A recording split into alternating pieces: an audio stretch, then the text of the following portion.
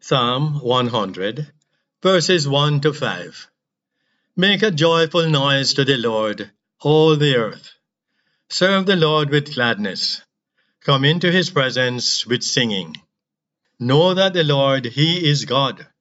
It is he who made us, and we are his. We are his people, and the sheep of his pasture. Enter into his gates with thanksgiving, and into his courts with praise. Give thanks to him. Bless his name. For the Lord is good.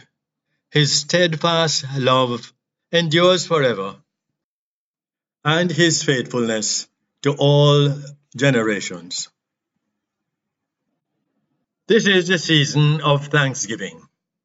As we approach the season of Advent, our thoughts are focused on Christ coming into human experience and the difference that great event makes for all of us.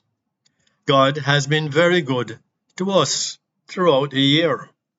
We need to be grateful to him.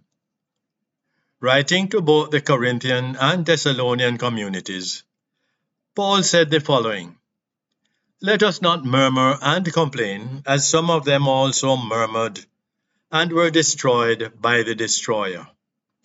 Again, in everything give thanks, for this is the will of God in Christ Jesus concerning you. The people of Israel continually complained about God's provision for them in difficult times. Yet they were never unaware of his faithful presence with them. As a result, they perished in the wilderness. As Jamaicans, we are perhaps more blessed than many other nations on the planet, despite our godlessness and unkindness towards one another. Do you often gripe and complain about your situations in your life? Do you fail to give thanks in all things, not for all things, and at all times? Imagine the difference a lifestyle of continual praise and thankfulness to our loving and gracious God would make. Such a lifestyle is essential to pleasing God.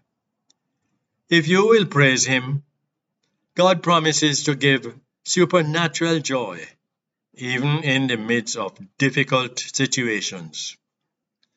We are thankful for you, our listeners. May I invite you to join us next week?